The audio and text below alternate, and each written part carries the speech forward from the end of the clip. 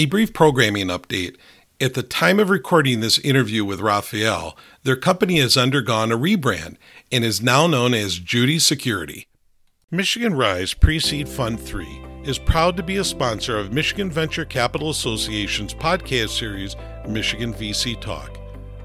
Michigan Rise was founded in 2020 with support from the Michigan State University Foundation and the Michigan Economic Development Corporation to invest in early-stage high-tech startups. This funding enables Michigan tech companies with high growth potential to meet near-term milestones and raise downstream funding for future growth.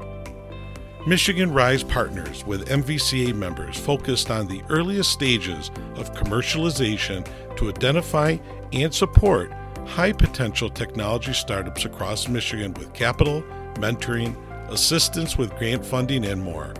To learn more about Michigan Rise, visit www.michiganrise.com.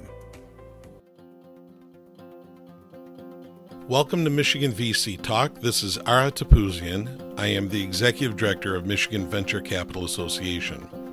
On today's podcast, I have the pleasure to speak with Raffaele Mautone, former CIO of Duo Security and current founder and CEO of Detroit-based Adea Security.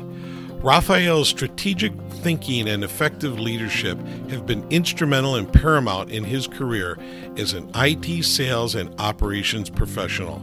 I talk with Raffaele about his rich background, we even talk about pizza, as well as Adea Security, which is a cybersecurity company that offers cybersecurity software solutions for small and medium-sized businesses. Join me now as I talk to Raffaele. Raffaele, it is great to talk to you today, and thanks for being on our program. Thanks for having me. It's an honor. Really appreciate being here and sharing some of our insights and stories. Yeah, and you definitely have some good ones, so we're going to certainly get to all of that. Let's first talk about your background. Born in Michigan, is that right? I was. Yeah, correct. Okay. And college and all that fun stuff. What'd you do in college? So I went to Eastern Michigan University, graduated as a communications major, and decided that at least back in the 90s, I didn't want to stay in Michigan and work for some of the industries that were here or my uncle's pizza place. And so I moved to Texas and got my first job at Dell Computers, and really got my first taste of a tech company that was on a trajectory to grow fairly quickly. Yeah, so that's kind of but definitely deep roots here in Michigan. My family, we're all still here, even though I got to globetrot around the globe with many of my companies that I worked for. So yeah, and they're still making pizza. They are, yeah. It's amazing pizza. So, it is amazing. It is amazing pizza. We're not going to tell people what it is because we're going to make them look it up. But It is amazing pizza. There's no question about that. But, that leads into a little bit, before we talk about like your experience working at Dell and where that led you, really had kind of entrepreneurship in your blood. My family's from Italy. So just thinking that my dad and his brothers decided to pick up and move to Michigan because in the 70s, that's where all the jobs were, and have that entrepreneurial spirit just in general of trying to make it in the US. But yeah, they each started their own businesses, and we all learned that, hard work and the ups and downs of owning your own business was just a natural thing in our family.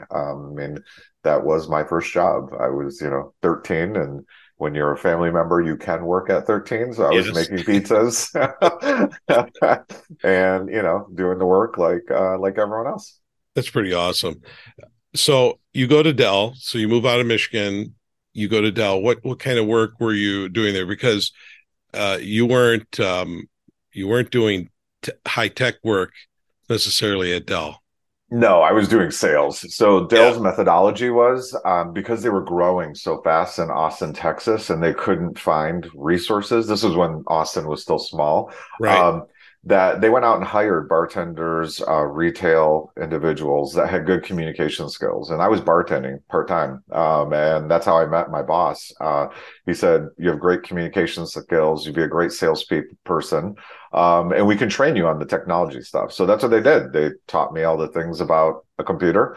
Yeah. And then I went and sold it. And so I started in a consumer space and then moved to small and medium sized businesses, and watched some of the coolest companies come through our queue during the .com Yep. phase, and was very happy to get some of those orders as they were ordering their servers and setting up all their technology, and have that explosive growth. So yeah, it was definitely sales, and that was where I felt very comfortable. And then moved over to a little company, moved to Dallas and started at a company called McAfee. Yep. They were a point product under Network General. Again, started in sales, stayed there for 11 years.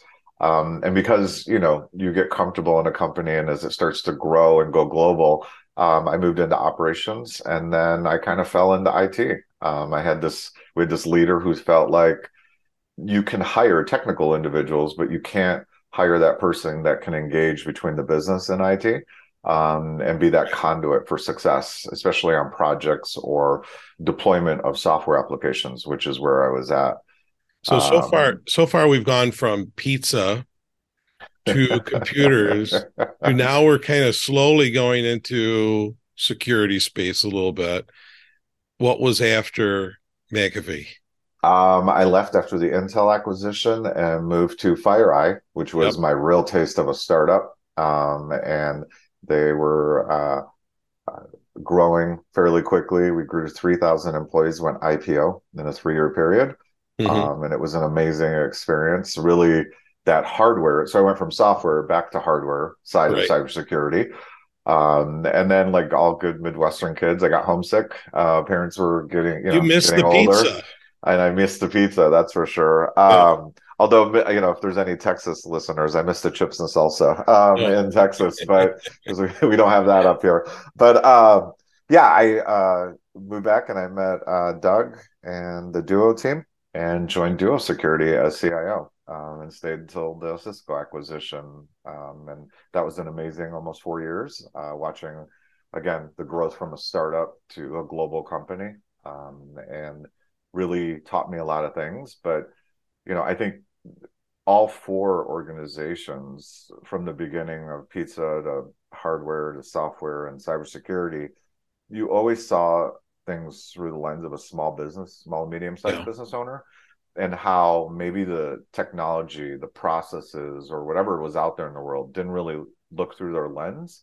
And that's why we started a day of security.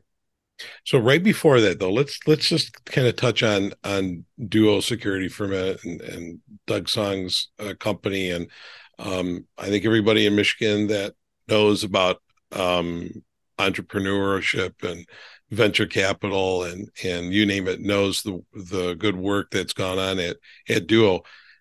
Raffaele, how revolutionary was it at the time, to be part of Duo in Michigan? Like we're not Silicon Valley, right? Um, but how important was that for both, Duo to become what it became and to be acquired at the time? I came from Silicon Valley, so even though I Yeah. was living in Texas, right, our headquarters for McAfee and FireEye were in Silicon Valley.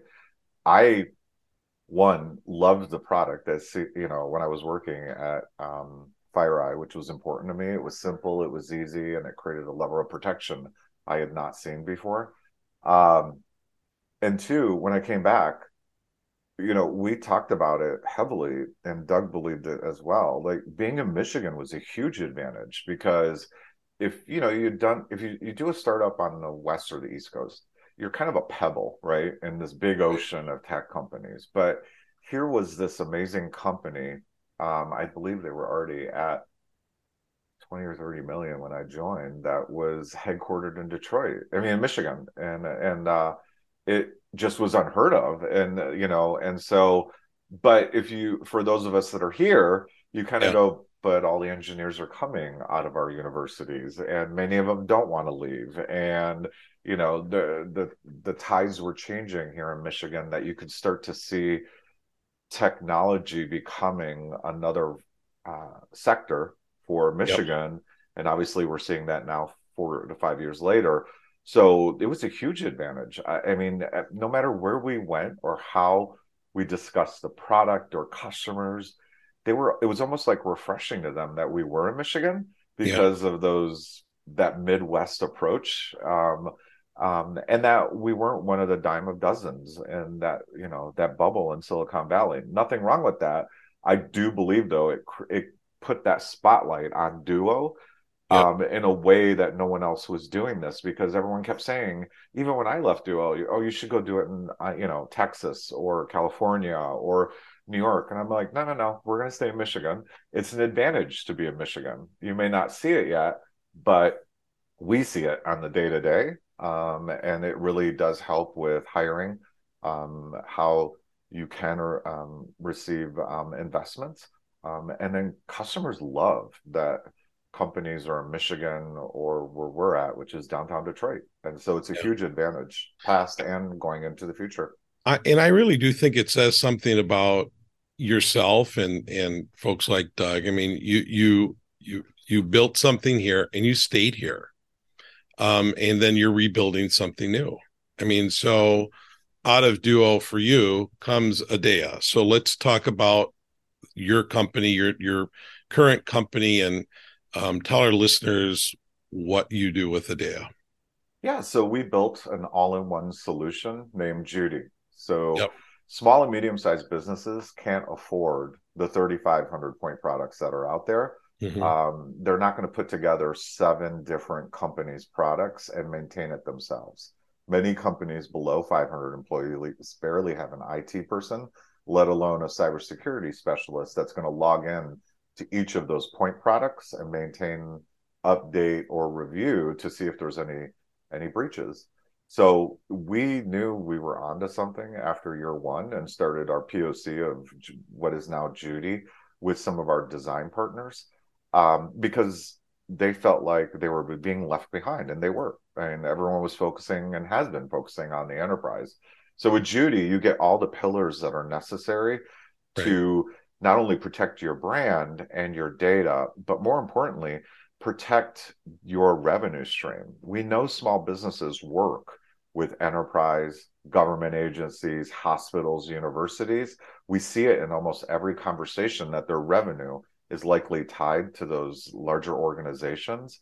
And those organizations now are saying you have to be secure the same way we are, right? Which can Right. create a disadvantage for small and medium-sized businesses, because here they have $100 or $1 million contract with a university, and all of a sudden through the RFP process, they're told you don't have the right security tools, so we can't have you connect into our world, and they lose the deal, right? And so that's where Yeah. Judy comes in.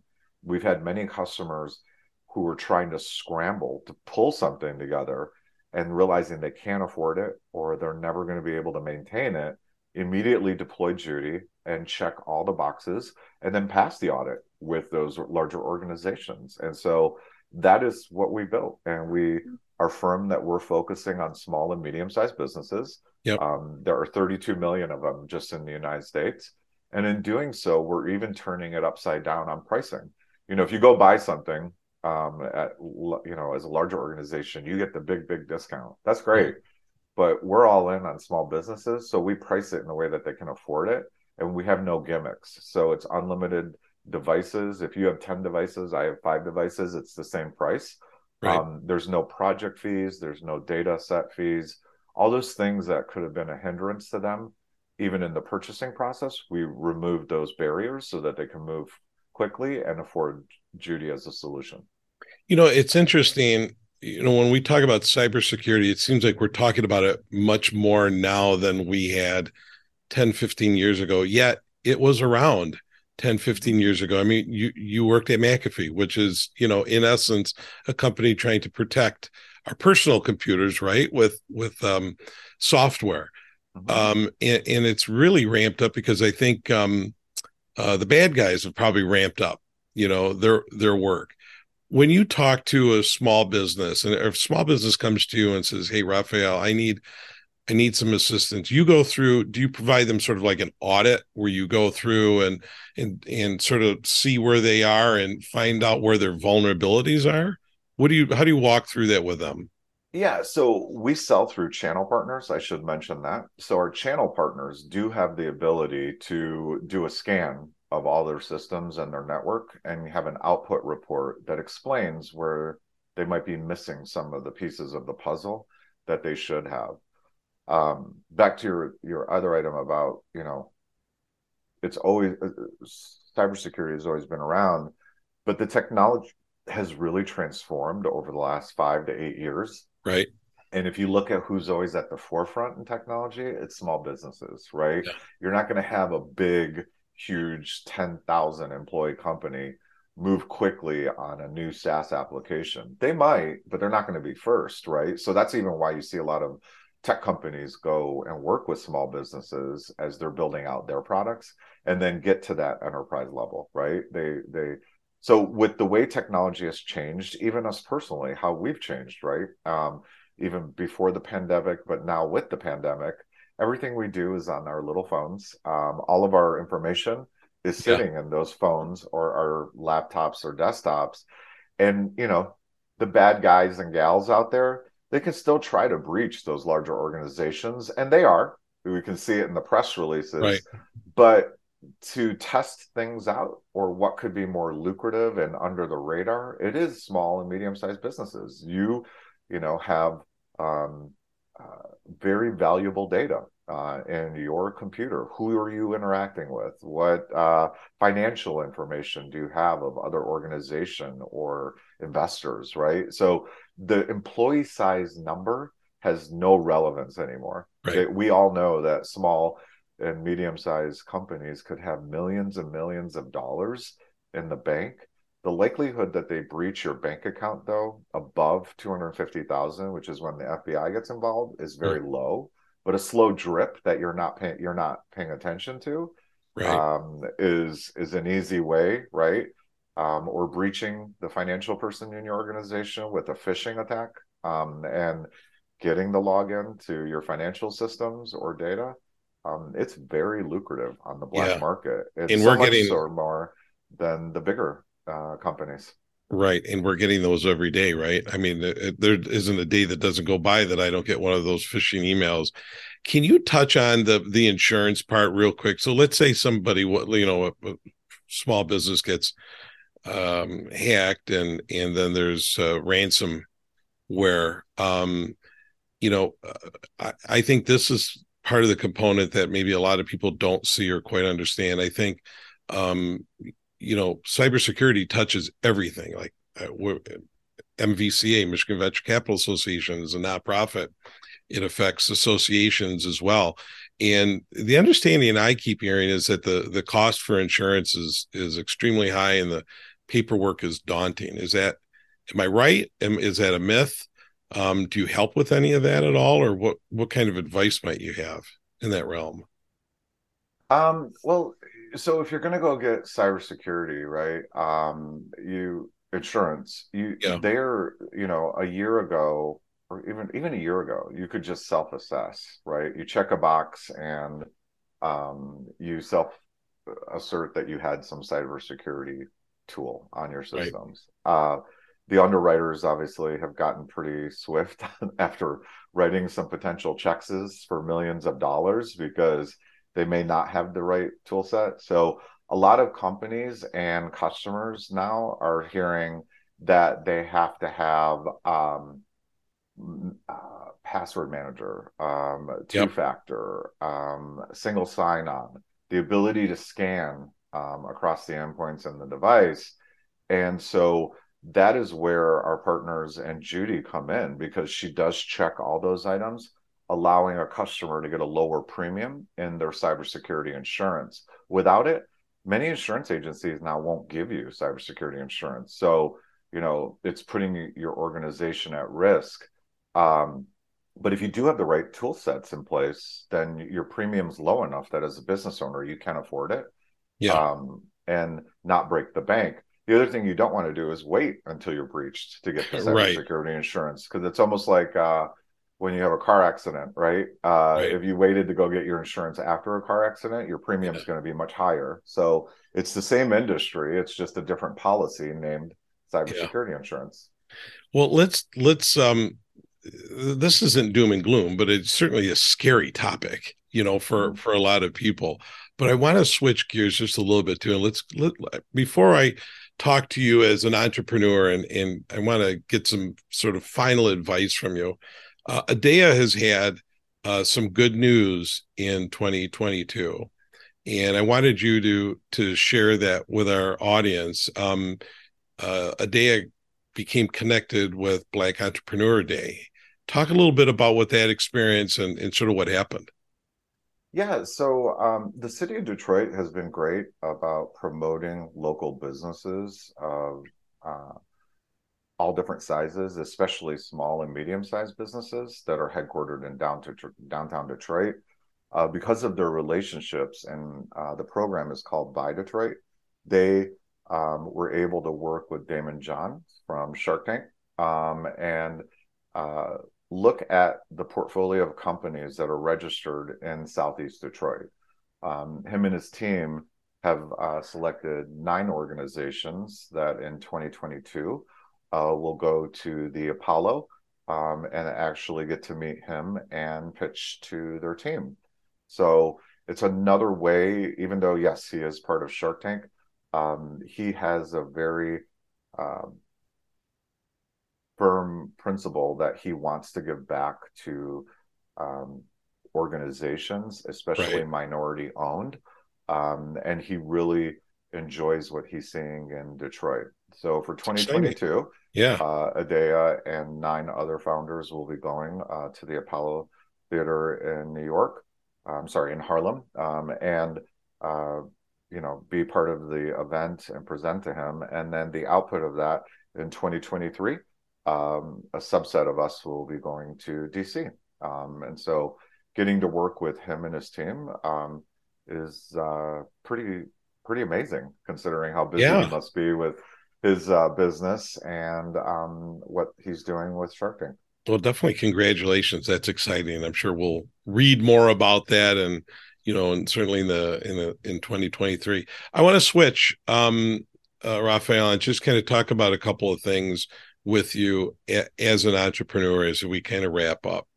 Not cybersecurity related, but you certainly have a background that is extensive in running your own business. For those that are listening that are a startup or a budding entrepreneur and they want to be a founder, maybe touch on a few items that you think founders should have in their toolkit, in their back pocket, if they're going to go down this road. We know it's not an easy road. It can have failures, successes, and whatnot. But with your advice, like what advice would you give? Well, you hear all the positive things, right?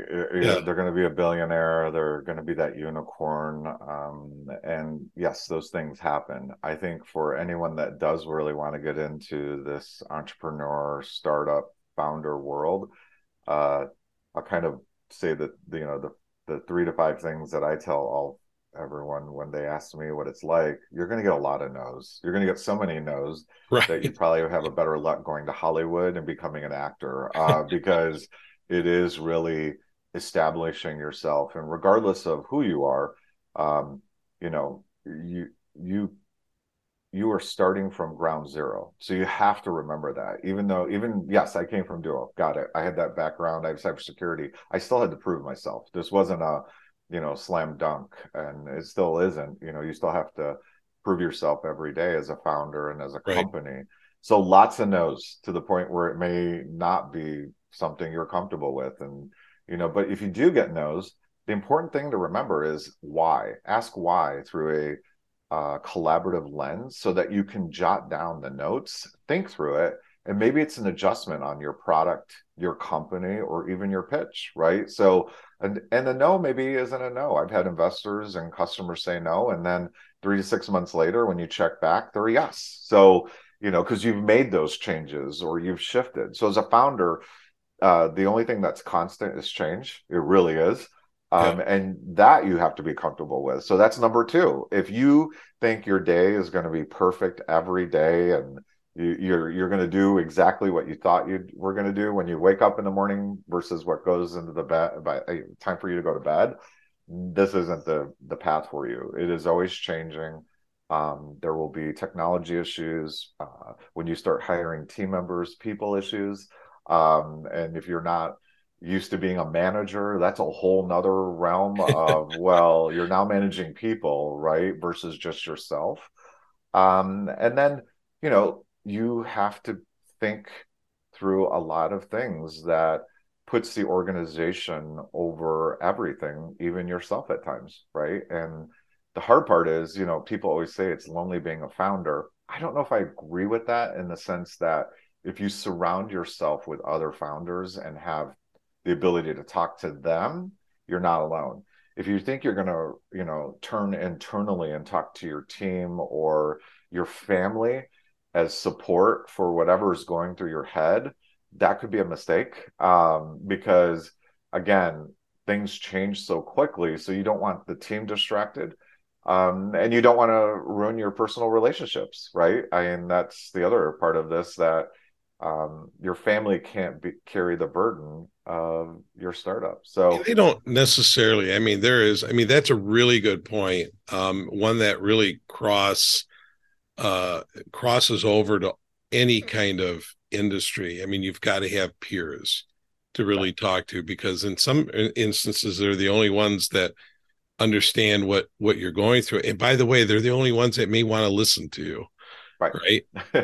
Right. Your family may get a little bit tired of hearing it, and not necessarily your team doesn't necessarily want to hear you complain about it as well. So that's an excellent advice. Speaking of which, how big is the ADEA team now? We are, with full-time and contractors, 30 team members. Predominantly, a majority of us are in Michigan, but we do have, because of the pandemic, we've hired some team members from McAfee and FireEye that are in Texas, as well as California. Excellent. And team's important. I know we've talked about that, offline a bit too.